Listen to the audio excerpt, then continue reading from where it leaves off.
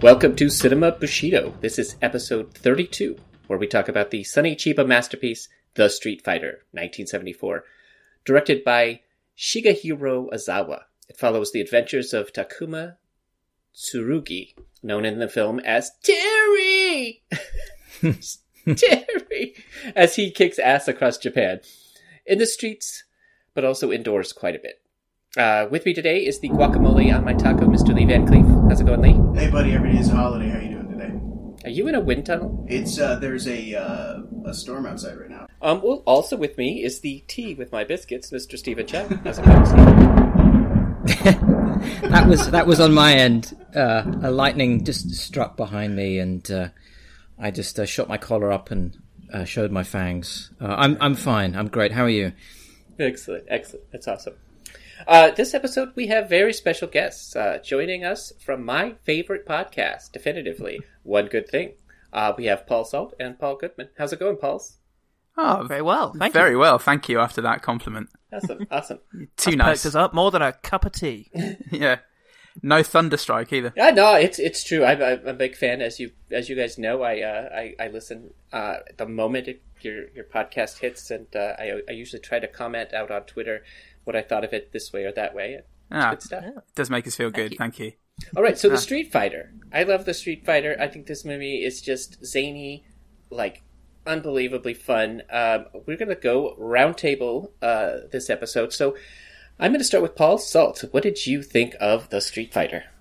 I did really enjoy The Street Fighter. I first saw it as a teenager when my life was sort of imbued with this sort of urge to try and consume as much sort of Japanese cult stuff as I possibly could. And I haven't really watched it since those days, but revisiting it, it just reminded me of how bizarre some Japanese sort of horror and martial arts and the dark place where those two things intertwine can be. Just the sort of extraordinary violence, the extraordinary performances, the incredible style.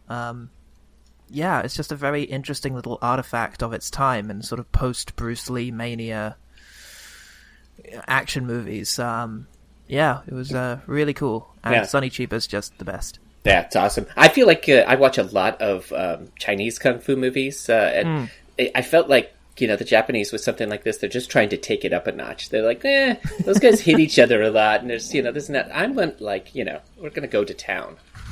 Yeah, when Bruce Lee punches someone in the sternum, you get the impression it probably shattered. The Street Fighter wants you to know that it shattered. Yeah. It wants you to hear it, see it, smell it. Really feel it. Yeah. Live it. Oh, onto you, Paul G. What do you think? Is this a first watch for you, or is this something you were familiar with? Yeah, that was a first watch, and shamefully, I was only made aware of it when we were discussing what to watch. I think I'd heard Sonny Chiba's name thrown around and obviously seen Kill Bill, but really knew nothing of it. And I only wish that I'd have seen this before ever seeing Kill Bill, so I could have really relished seeing him in Western cinema. He's just the most explosive performer, like you said, like Paul said, coming off the back of Bruce Lee, and he's there, he's mugging for the camera. The fights have the same sort of like Wild West / samurai showdown feel to them, where one punch is enough to kill a man. And I mean, there's very little like it. And that, along with the comedy and the just horrific violence in it. I mean, it's just going to stick with me forever. It's going to be in my dreams, I think. Oh shit, that's almost... That was perfectly timed. I think that's a good place to finish. I'm in the cahoots with Jesus, so he brings my sound effects. It's very good. You're going to be cutting us off with Jesus power whenever. All right, Lee, I wanted to ask you, did you feel like Sonny Chiba was channeling his inner Mifune? Well, for me, I'm in the same boat with Paul. Like, I remember him from Kill Bill. But I was completely unaware of the hilarity that was The Street Fighter. In between the gorgeous violence, I was laughing so hard. And I was actually, in a sober mind, compelled to start making fart noises at some point because of the faces they constantly make. I love this movie. This movie is infinitely entertaining, and it was my first Bruceploitation film, so I felt like I kind of lost my cherry. It was very special for me. I would recommend it. I made Kellen watch it. She loved it. We were cracking up. It's a good time. Nice. All right, well, Stephen, round us out. Was this your first time, or? Yes, this was definitely my first viewing of the Street Fighter, and it's also my first Sonny Chiba movie. And I go with you guys about the Tarantino thing. It would have been nice to have known this guy's work before watching Kill Bill, just to have been amazed in that moment of seeing him in a Western movie, because I believe he sort of fell into obscurity at a certain point and was doing stunt work and stunt coordination and that sort of thing. So that would have been nice. I think that the Bruce Lee thing, it's kind of Bruce Lee on steroids. It's totally over the top. All of those noises that they make, like they're trying to sort of clear their throats and spit, all that stuff is just totally wild. I think he is possibly the baddest anti-hero I've ever seen in a movie. Some of the stuff he gets up to is unbelievable. He is basically the hero of the movie, but he's only in it for money or revenge. And he's constantly breaking down doors and kissing women against their will, selling women into prostitution, tearing he's body such a parts off dickhead. men. Yeah, He's an awful man. he's a bad guy. There's a You guys shut your mouth when you talk about Bruce Rape. There's a Kim Ki-duk film called Bad Guy, Right. where the whole point of the movie is that Yeah. it's just about the worst human being on earth, as he sort of just completely ruins this woman's life. And there were aspects of this in this, of that in this. Yeah. Yeah, that's a great point. Quit talking him, by about the way. Donald Trump like that, guys. I mean, he's definitely Trump-esque at points. He was kind of I never realised that, well, I know it's Tsurugi, but as far as I'm concerned, Sonny Chiba's a demon. He's like a horrible, horrible Yeah. demon. And here he comes, Yeah, Yeah. No, riding a horse of bones. that he pulled out of other people. wielding a dismembered penis.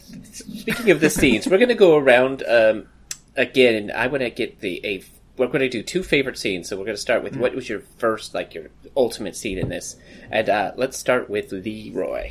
Okay, buddy. So, the Bruce Rape and Chim Chim the monkey are on the hot tail of hot Dreamy McPants. They're looking for her, and there's this Right. Mongolian-looking motherfucker that's massive. And when he takes this massive motherfucker down, he pokes him in the eyes, and there's blood everywhere, right? And he's got him, and then the guy falls down, and he smells his fingers like a monkey, and I'm just cracking up. And then he wipes it on Chim Chim's shirt. And Chim Chim's like, the laundromat is closed. And I'm like, oh my god. Fucking epic. That, if you don't watch this movie for anything else, watch it for that. Yeah, and that had to have been something that Sonny Chiba just did, right? I mean, that didn't seem like it was directed. Hey, after you pull out the fingers, I want you to give him a sniff. It just seemed like he was so into it. I mean, how often do you get to smell what eye smells like? Sort of true. just out of context. All right, on to Paul Salt. What is your number one favorite scene?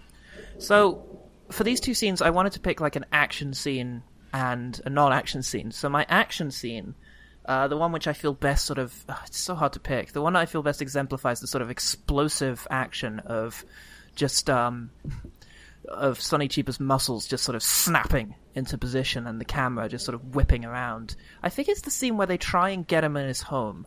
He's at home, he's sort of exercising, or being massaged by his assistant, or just, otherwise chillaxing after a busy day of kicking people in the face, when suddenly a bunch of people just bust into his place.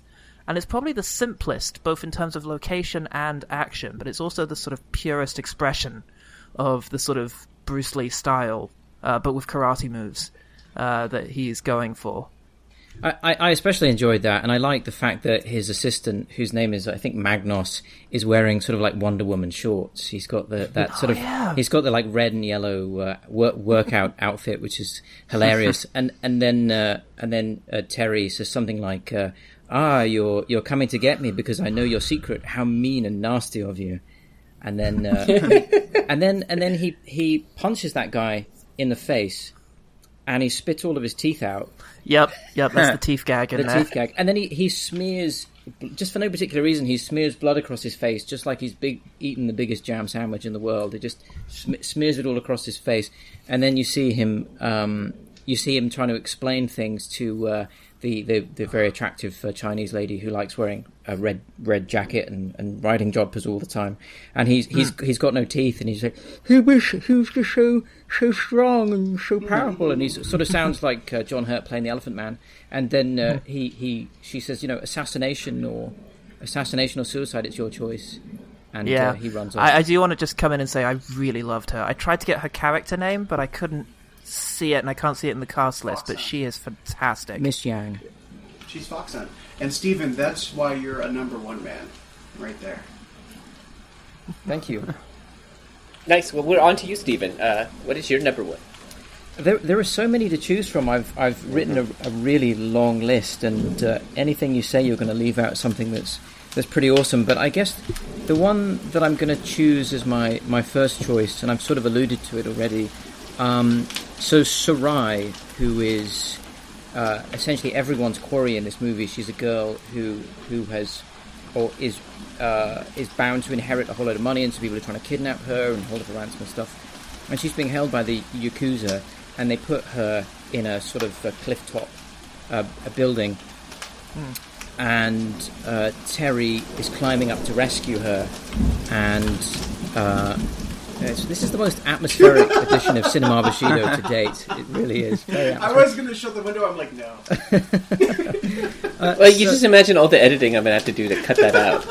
I think you should leave it in, and you should pretend that we're the guys at the beginning of Rashomon sitting outside in the rain discussing this movie. It happened like this. A bunch of British Totally. people with us today. I mean, it does kind of give the idea that we're all in the same room, like real people.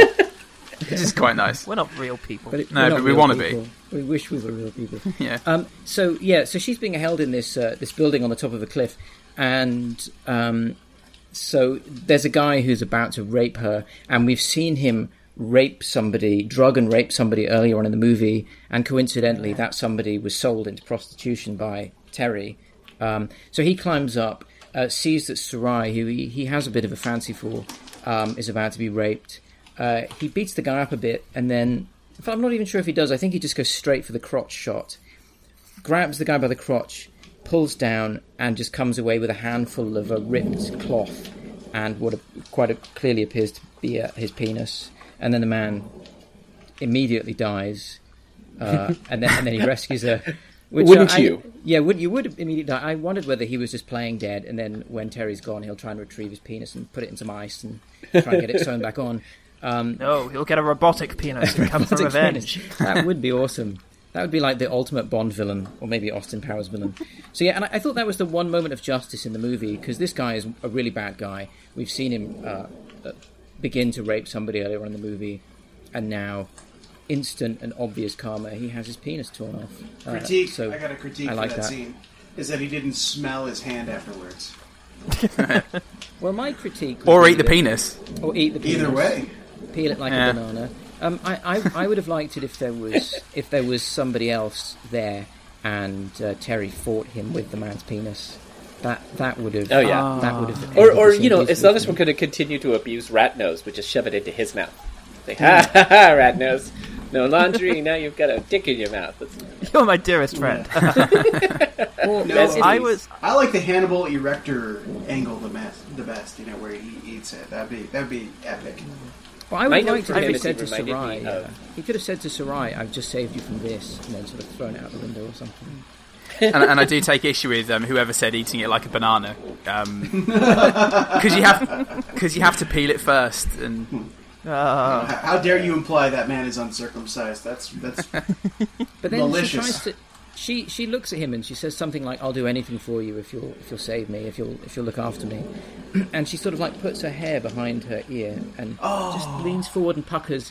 And earlier on in the movie, he sort of tried to rape her himself, and she's the second woman in this movie that he's broken down the door and tried to rape. You know, the first Yeah. time he's laid eyes on her, he's trying to rape her.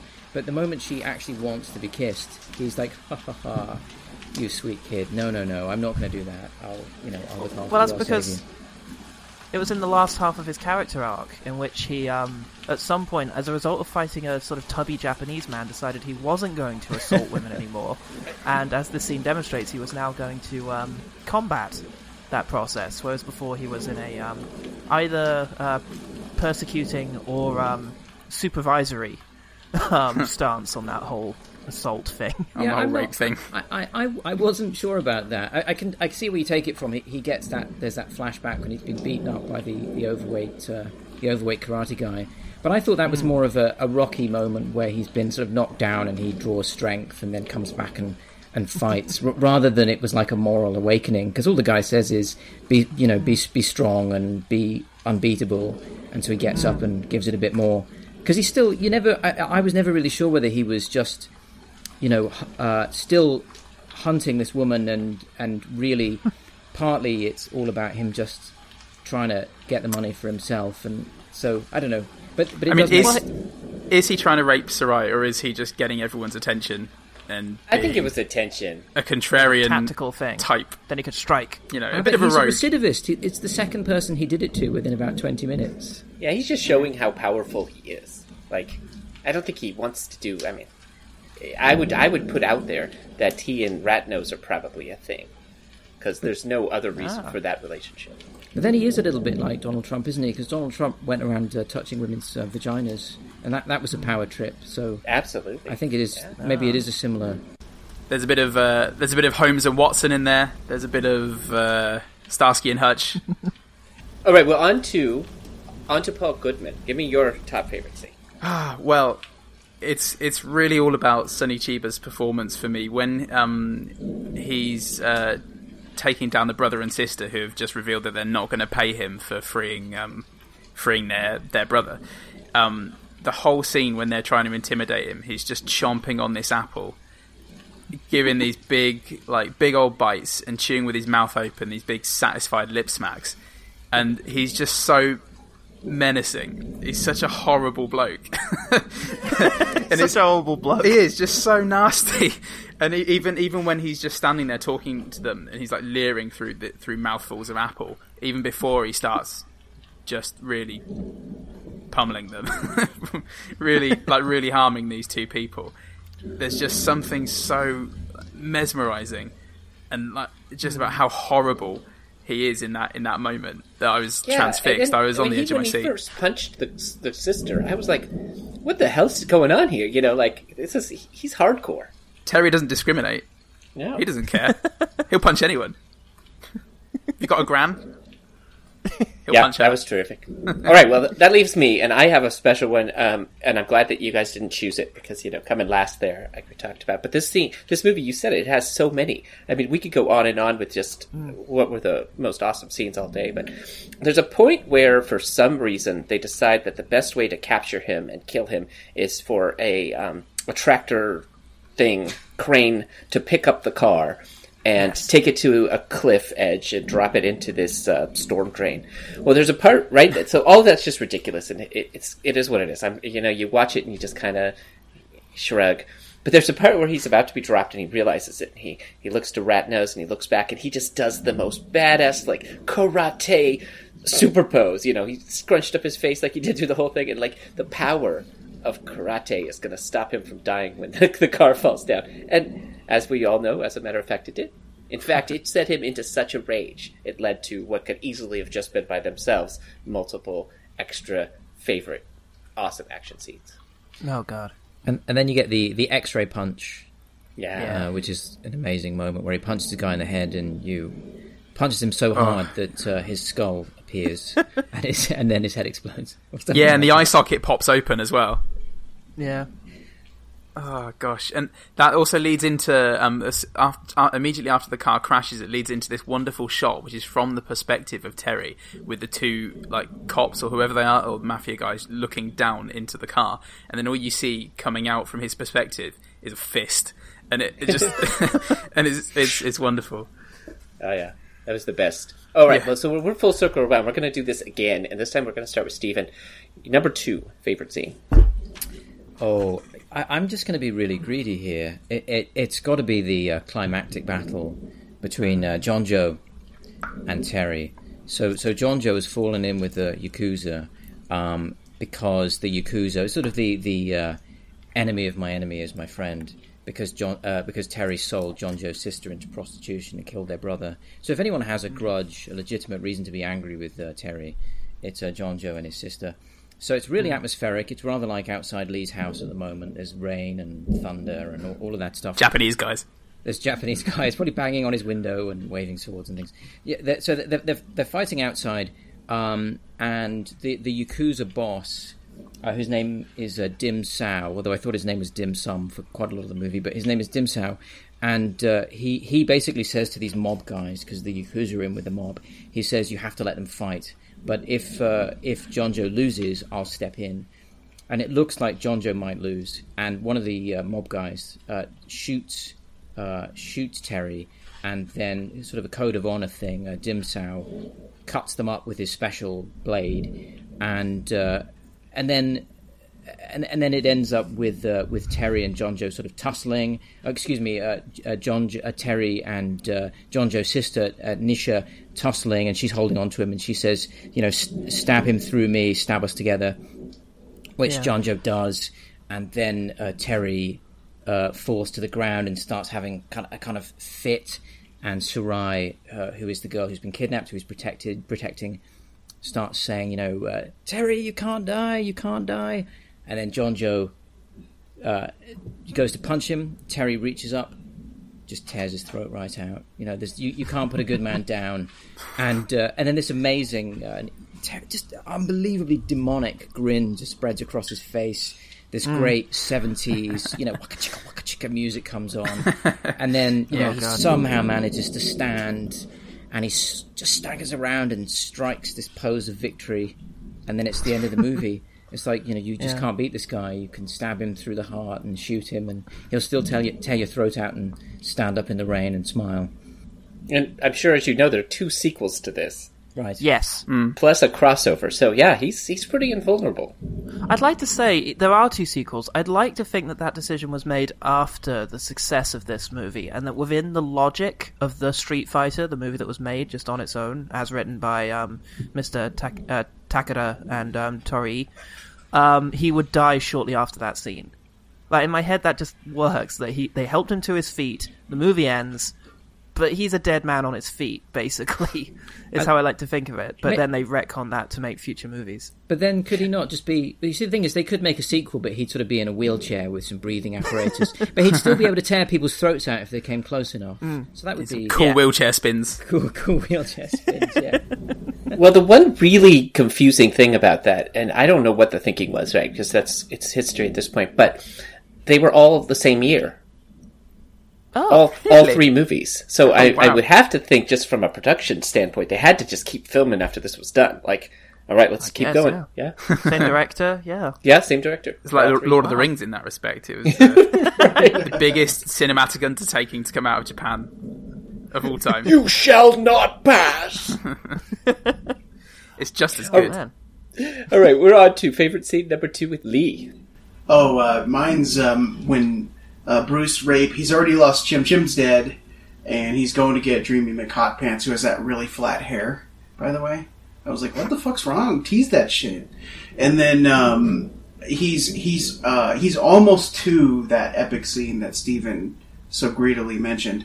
And he's fucked. He's fucked, and he's pushed over a ledge, and he's got this guy with a knife who's trying to do him dirty. And he drops down, grabs the guy by the ankle, and then he maneuvers his legs around the guy's torso and throws him down. And the guy's falling, and it's a shitty falling scene. And then when his dummy lands, it's like all the fake blood that they had left in production they needed to use, and they used it right there, like splatter. And I was like, yeah, go! I was just cracking up. That was epic. After that, I was like, this movie can do no wrong. Even though the scene with Crocodile Dundee, when he's inheriting the Yakuza thing, I was like, wait, that's the ending? That didn't make any sense, but this is beautiful. He was like, "That's not a knife." This is a knife. I like the falling effects in the movie, where it's just really good the way they've shot them from the waist up, and then you see the background flying down behind them. Yeah, I thought like that stuff too. was really awesome. Yeah. And the other thing I liked is the costumes as well. There are some ridiculous costumes in this movie. Oh man. I like the fact that the bad guy is wearing sort of gold lame, and he's got like these crazy, really stylish shirts. I don't know. Not that I would ever dress like that, but that really appealed to me. Are you sure? Because Well, you can't see me. I'm not gonna judge. I fully He's support literally dressed like that right now. He's just like shaking his head. Domo arigato, Stevenson. Hi. this. There's nothing wrong with a little flourish. It was a lot of flourish. It certainly was. All right, on to favorite scene number 2 with Paul Goodman.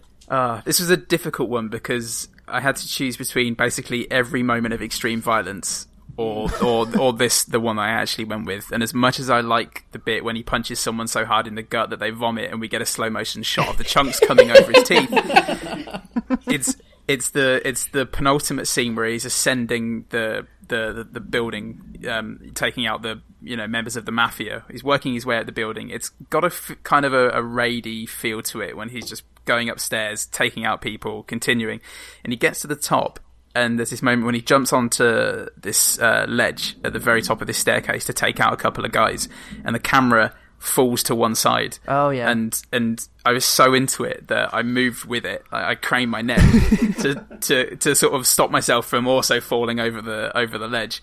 And then when just after that, he then pursues the female mafia boss into that final room just as she falls over the sofa, and he does he fire a gun through it, or no? He walks over and he murders her behind the sofa. But the camera camera comes in over the shoulder, and it's like pursuing the woman, kind of like a beast. And that whole sequence is just, I mean, it just sums up just the lethal, merciless bastard that Terry is. It's just fantastic. Yeah, I felt like the title of this movie should be something like "Get the Bastard." Everyone's calling him a bastard throughout this movie. That sequence, rightly so. And rightly so. He is, Yeah. He is an incredible bastard. It should be called The Incredible Bastard or something like that. Definitely a bastard. I think Definitely a bastard. But The original title was actually Clash Killer Fist. That's the Japanese Yes. translation. Yeah, that would have been awesome. I thought you were going to say good Clash title. of the Bastards or something like that. But the sequence that you mentioned is I really like that as well, and I like the fact that although it's a really violent movie and it's very much no holds barred, they have that just moment of discretion where she falls behind the sofa, so you don't actually see her getting killed. I thought that was it was a nice moment of restraint in a movie that's completely completely no holds barred. And I'm sure Matthew would have felt this way as well, that she's one of the few characters in the movie that has a gun. And I know Matthew doesn't like people who bring guns to a knife fight. It's the cowardly villain who has the gun. It's exactly, you've got me down. That's exactly what I thought of at that moment. I'm like, shit, it's like the ultimate, cheat. I'm doing the wank sign right now. I'm like, this is... Now I was going to ask you guys, who was the hottest female character in this movie? Was there any dispute about that? Between the sister, Fox Hunt lady, and Dreamy McCockpants with the flat hair? Well, I don't know who Dreamy McCockpants. You mean the female mafia? The rich lady boss? and the female, female boss lady, and then the I didn't sister. realize that was okay. I didn't realize that was her name. I haven't read the cast list. It's okay. I googled it. I'm sorry. Googled it. Yeah. Although I don't know what will happen if I Google search Dreamy McCockpants. I'm not sure the show. I wouldn't recommend it. No, someone might come and take my computer away. But yeah, it's the for me it's the girl in the red coat with the jumpers and the gun, and she's just so domineering, isn't she? In that moment when she's she's really powerful, and it might be a coward's way out to bring a gun to a kung fu fight, but she's a badass with that thing. Yeah, and she just keeps killing that guy with the no teeth. Yeah. Dead. That poor I'm bastard. going to keep killing him. She forever. shoots him from about 3 different angles. All right, well, full circle back to Paul Salt. What was your number 1 or number 2 favorite scene? Excuse me. Okay, so I have a really a subplot that I'm very fond of in this movie, and that is the idea of the brother sister revenge team. And I think so. I was trying to figure like the scene that best embodied that, the Shikinbaru revenge siblinghood. I think I really like the scene where they do try to attack him in his house. I was really relieved at the scene where Junjo finds Nachi, and I was like, oh, thank God that story isn't just over there. It didn't just end with, oh yeah, she was a slave forever, I guess. It's like he finds her, makes a deal with that guy that they're going to let her go, and then, although there's a slight Taken aspect with that when it's like, what about the girls who are in there who didn't have a brother who came and like did awesome kung fu? But they attack Terry in his place. She's fighting, he's fighting. You know, it's really cool. And just for a moment, I was kind of like, yeah, get him. You know, you deserve this. Get that bastard. But then he just jumps out of a window, thereby experiencing the same fate as their fallen brother, Ijin. But successfully this time, because there happened to be a flatbed truck beneath them, driven by Ratnose. That was just so sad. Him doing the flying kick. You know, he'd probably practiced that kick his whole life. Aww. He's just like, yes, I'm finally going to use it. Wah! No. I regret nothing. I regret nothing. It's the tale that you first learn is that you got to look not what you're shooting at, but look what's behind what you're shooting at, right? Because you don't want to hit somebody that's behind that person. So, you know, he's like, oh, I got this kick. And it's like, well, think about it, dumbass. Like, think about Red from that 70s show being like, dumbass. Not good. All right, well, nobody brought this one up, which is, it's like it was left for me. And I think it's appropriate because I would have to say it was so surprising that you get to, like, connect these together. But we had Zatoichi in there. And I was like, yes! And it was just so ridiculous.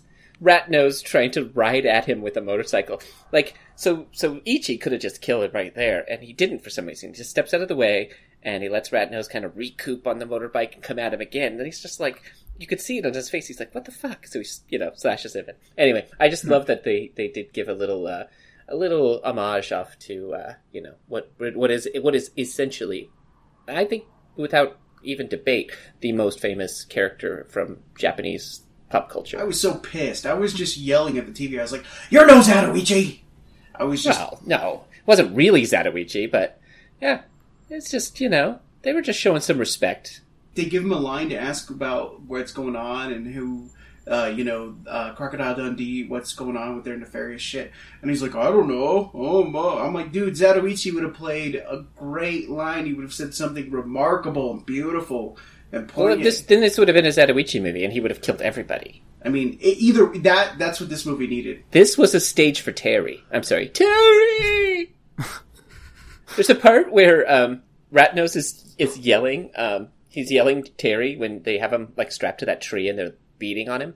And it sounds like he's yelling Daddy. It's just, Daddy! It sounds so sad. All right, well, so we're gonna do another circle, and this time I know the answer to this, so I don't know. But I'm going to extend it a little bit. I was going to ask in the beginning, would you recommend this? Just kind of give me your feels on it. But I want to know, do you plan, if you haven't, do you plan to go ahead and watch the rest of the series and maybe even jump over into Sister Street Fighter? So I'll start with you, Paul Goodman. Yeah, absolutely. I mean, I've been on, thanks to the help of Paul and yourself, actually, going from your episode list, I've been starting to sort of make headway into the crazy world of like 70s Asian martial arts movies, and I feel I'm on a bit of a roll at the moment. This one, really, I mean, it just pulls you along. You don't have to do anything or even think too much. It just grabs a hold of you by the lapels and just drags you down the wormhole with it. It was really funny. It was just like horrifically violent at times. I would have been happier with less rape. I think we'd all be happier with less rape. I would have, if anything, I'd have preferred for the mafia lady to be killed on screen and to have the rape hinted at, not almost realised on screen. But it was just an explosion of a film. And afterwards, after watching the movie, we did watch the trailers for the next two. They happened to be on the DVD that Paul owns, and fuck me, I mean. Yeah. Well, it's interesting what you're bringing up, and we talked about this via Twitter, but you watched Lone Wolf and Cub, #1, right? I did, yes. Yeah! And if you remember, that has also had that rape. That was what Stephen had brought up during our podcast on that, of him saying to his buddy, he's like, you killed her with that big fat cock of yours, or whatever. Yeah. I'm fairly familiar with Japanese movies of the 1970s, and you've got stuff like Hanzo the Razor, which, if we're getting rapey, then it's very problematic. It's something you kind of have to get through. He trains his penis so he can rape people, and that's how he coerces them to tell the truth. Yes, it's an interrogation technique. Yeah, that sounds marvelous. It's well, I have them. I'm not. I don't want to come across as queasy and thinking, saying that rape doesn't belong in cinema, but it's there's a time movies. for it. Yeah, when it's. It has. It's an easy thing to use, and it shouldn't be so easy. I feel like Game of Thrones has legitimized it a bit, right? But you can probably think of better ways of telling a story than just putting a rape in. But I think when we talked about Lone Wolf and Cub, I brought that up. That I just read this article from some female some woman. It's just saying it's not up to men to throw rape into everything as the device to make people angry.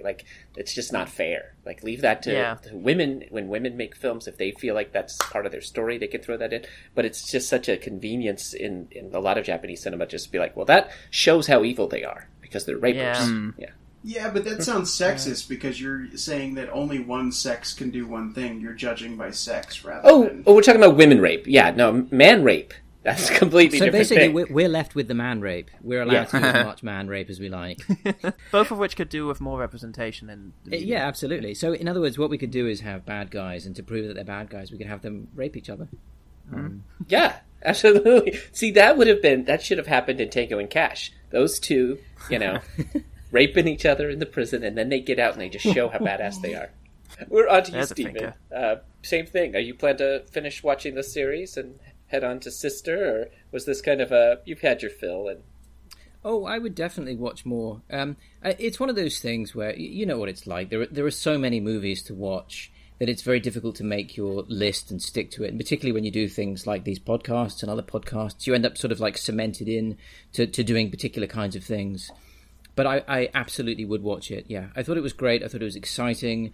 It's less than 90 minutes. There's just enough plot. There's intrigue. There's excitement. There's violence. I don't think there was rape. I think there was pre-rape. I don't think we actually got rape. But I know what you mean politically. It's a very cheap and easy thing to do to turn people into bad guys. But it wasn't gratuitous. But yeah, it is a difficult question and a difficult thing to deal with in cinema, particularly sort of entertainment cinema. But yeah, I would be down. I would definitely watch more of this. All right, Paul Saltz, you've seen them all, haven't you? I have. I've seen the trilogy and I've seen Sister. All great. Yeah, but I look forward to sort of seeing them again as I subject them to the other Paul. Also on my disc, in addition to the trailers for the rest of the Street Fighter movies, were other Sonny Chiba movies, including a series of films that I did watch as a kid, but I cannot remember them, and the trailers blew me away. Yakuza Deka, there was a little series of movies which I'm sure I watched in my sort of teen years, but the trailers were baffling. So I look forward to sort of exploring that. Yeah, I'll check that out. Yeah, I mean, he's got, like 100 movies or something like that. Yep. In particular, I liked, Takashi Miike redid Bodyguard Kiba, but that was one of the first ones I ever saw with him, and he was terrific, obviously. Oh, man. He was like the go-to. They just throw him in, Hey, Sonny Chiba's here, Let's get him. Yeah, that's awesome. All right, so let's finish this off, Lee. Yeah, I'm totally in. I'll be disappointed if there's not more debauchery and just shameful and villainous behavior by Sonny Chiba. Were you disappointed by the lack of nudity? Because I can imagine Yes, you wait. There's I all these. was There's these three pissed. attractive women, and you were just waiting for them to take their clothes off. Entirely the whole time. I was just like, it's a flaw. I mean, nobody's perfect. Not even the people who made this movie. You know. Oh man, it was way more titillating though to have a like a dominatrix style mafia boss, one woman who was just awesome at karate. Who was, if pushed, I mean, I'd say she was my favorite, the sister who got some real good kicks in. Nice. All right, well, we're on to our top 6 challenge. This is our trivia quiz here. I decided what we're going to do our teams. So, Stephen, Yep. you and Lee are going to have to choose a final answer for the questions I give. I just want to really apologize now that Steven's got this. Thank you, Steven. Little competitive push here. I have no Yeah. competitiveness inside me. I'm relaxed. I'm drinking a glass of red wine, and if we win, that's great. And if you guys win, I'm happy for you. But bring it on. Yeah, I mean, if you guys win, I'm going to find both of you and shake your hands. Wherever you I will are. find you. If you guys win, I think Lee is probably going to tear off your penis with his bare hands. Yeah, he's going to find us, but And he then won't be smell shaking my your hand. He's going to say, how many of these things can I get in my mouth? We'll find out. Yeah, exactly. Okay, so it's you guys, the polls are up first. That's just the way we roll here. Come on, Paul. I have to say, I didn't plan this out, but this first question should be pretty damn easy. And then the rest of them are all kind of, well, I think a mixed bag. I always talk too much. Here we go. If all of these are about Manchester United, I'm just going to leave. This quiz is about the gentleman who brought Sonny Chiba back into the minds of America, Mr. Quentin Tarantino. Yay! So number 1, what was Quentin Tarantino's first screenplay? Oh, Christ. Ooh. Ooh, that's tough. And Now I then. can give you one small hint. No, they don't need hints. No. Hold on. I am sure. Whose question is this, by the way? That's theirs. This is for the Paul's. polls. This is Okay, the okay, Paul's. sorry. Can we steal? Because Steven knows the answer. I know. I mean, are you counting his student film? Yeah, that's what No. I was thinking of. Nope. Oh, then it's, and is it I guess you could say that is true. It was, But that's student. Is it my best friend's birthday? So that would be the right answer, but in this case, that was converted over time into To True Romance, Yeah, exactly. Yeah, my best friend's birthday didn't get a cinematic release. Right. Yeah, but I guess considering that it was based on that original script that he came up with True Romance, and then True Romance, of course, was the movie that he first started showcasing his love of Sonny Chiba by showing the Street Fighter trilogy going on in the theater. Yeah. Can I say something here? Was it not From Dusk Till Dawn? I thought that was his first screenplay. No. That was post Reservoir, I think. But it was released post Reservoir, but it was written beforehand. He said it was the first screenplay he ever sold. Yes! Maybe it was the first he sold, but when he was in college, when he was like at that James Best School of Theatrical Doodads, he wrote this, cheesy little thing called My Best Friend's Birthday, and that was what became True Romance. This is according to the interwebs, so there's probably another right answer, and he could come and say, no, when I was 5 years old, I wrote, No, Take your issues mom's out boobs. with the internet. But From Dusk Till Dawn was a screenplay he wrote very young, sold it for like a few $100s, and then tarted it up and gave it to Robert Rodriguez to turn into the Cinema vampire Bushido movie. guys, you guys are not going to get this point. They got it. It's I know. theirs. I'm not interested in the point. I'm interested in making a point. In fact, Sorry. All right, so on to you, Stephen and Lee. I see we're going to get this one wrong now. Cinema Bushido crew. Pulp Fiction's Vincent Vega was originally written for what actor? Steven. Oh, no, I don't know the answer to that. Okay, I'll have to I got think an of this answer. one. can we? You guys come can, in if we you don't guys know? can. Steven, I think we should select Willem Dafoe, just because he's awesome. That's my answer. My answer probably would have been someone like Harvey Keitel, but I don't know. Go Harvey Keitel. Harvey Keitel I'll go is with our that. answer. Is it? Yes. Well, I don't know the Steve- answer. I'm guessing. The answer was Michael Madsen. Yeah, that's what I was going to say. Okay.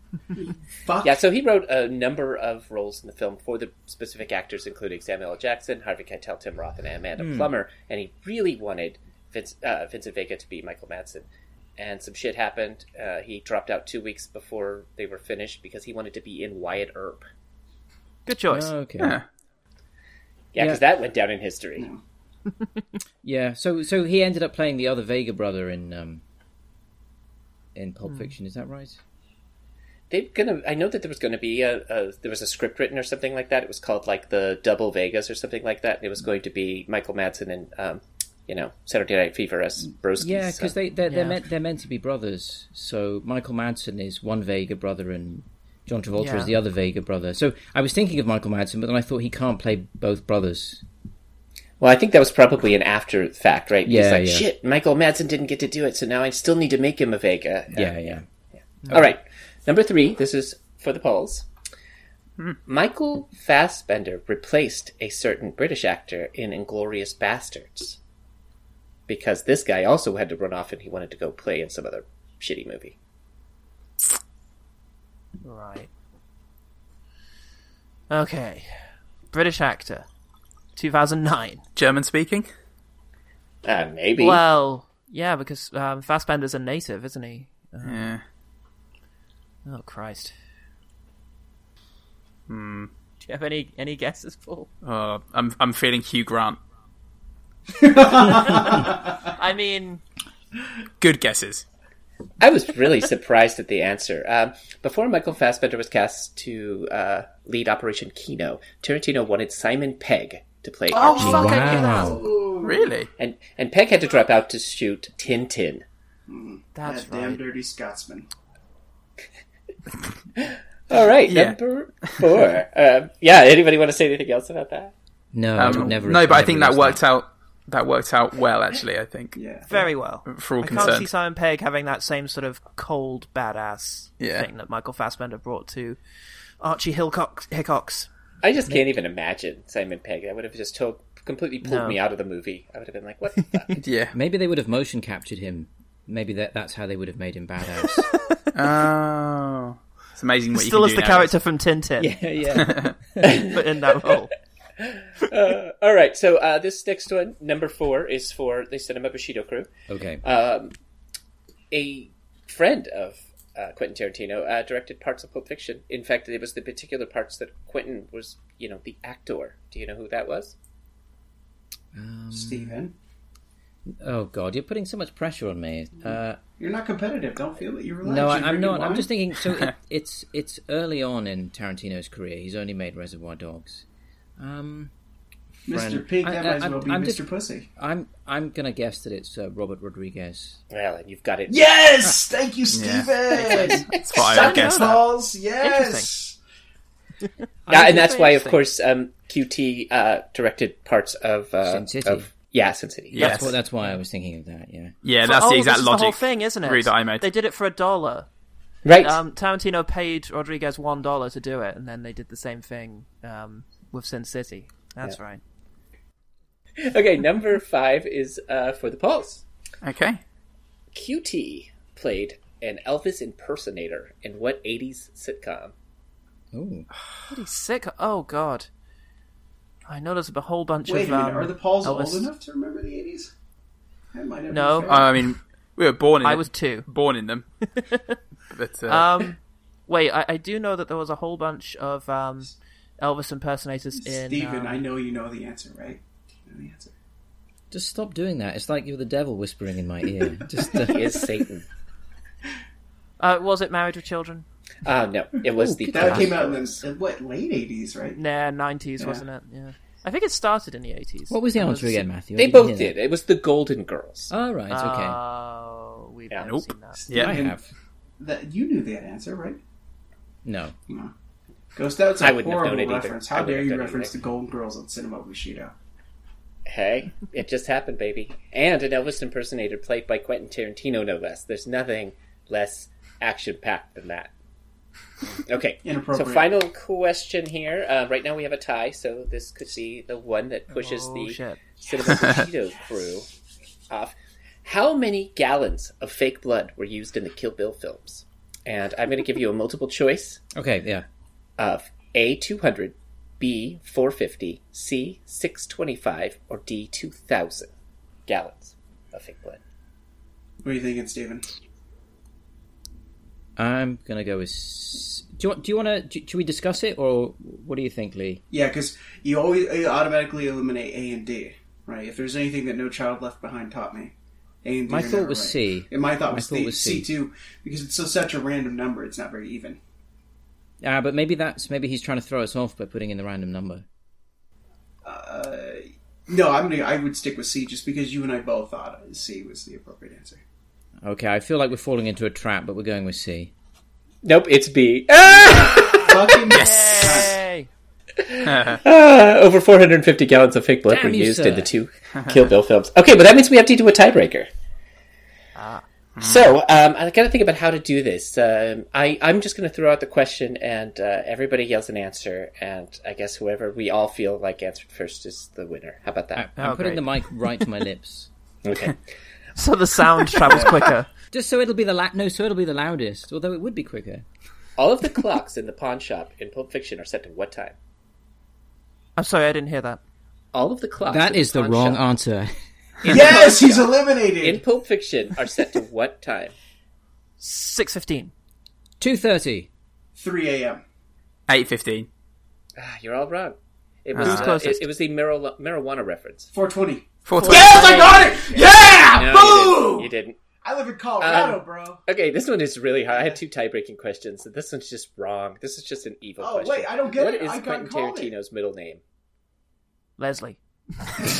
It's Miguel. Theodore. Jane. Binton. Okay, I'm opening Lewin. it up. You can at this point you can use Google, and the Brandon. first person to Oh yell is the shit, winner. my browser's so Wilson. slow. Jenny. Robert. Jerome. Yes. No. That doesn't count. That's Oh. bullshit. I called 420. Okay, How's that for some Googling? identify who answered. Me. Yes, Steven answered. Yes, he got it. Damn. I heard it. If only we weren't British. I know that's the trouble. All I heard wasn't is me. Jerome spoken in a British accent. So who won? Who won the Google race? Sweet. It wasn't me. Okay. Well, one good thing, you guys are the top 6 champions. Hey. So you've got the quickest Wi-Fi. That's really all you're celebrating. Right. Yeah. Yeah, I it's a mean, hollow victory. It in really the end is. of the day, you guys all failed hardcore because you missed a ton of questions and you couldn't even get the tiebreaker. So You realise now you have to leave the country because Lee has already left his house. He's out in the storm. Searching picture for him you. in the wind-swept hair and the rain coming down. Just waving a mace about. Okay, full circle. Thanks again for One Good Thing and the Pauls for coming on. It was a ton of fun to have you on, and it was terrific to talk about such a badass movie. Thank you. Thank you. It was a real pleasure. It was lovely being here. You can find them at OGTPod on Twitter. There'll be a link in our description of this episode, and wherever they tell you to go in this awesome promo. Until next time. What's the worst film you've ever seen? What films would you never even watch with someone else's eyes? Just torn from their face. Like a... Well, we say there's good in every film. One Good Thing tries to find the one good thing in otherwise terrible movies, like moments of genuine malice in family comedies. Paul McGann at all times. Channing Tatum and his malformed dog-like clones. Being one of the robots that doesn't reduce an entire ethnic group to a crude stereotype. Locking menstruating women in haunted Romanian basements. No sexism. Horrifying orphans at Christmas. Giving it your all even though you're being bullied by a man in a tent. A tolerable Adam Sandler performance that's not punch-drunk love. Which one is it? Being a comedy genius, no matter what Roger Ebert thinks. A soundtrack that hasn't realised that Chris Nolan left 2 films ago. Head explosions. An uncontrollably large group of mums. Not punching Kevin James. Christopher Walken whispering menacingly at a cat. Your food looking almost as good as the food from Jon Favreau's chef. The film is actually quite good. 7 seconds of passable action on a horse made of fire. One good thing. Because no film is truly worthless. Right?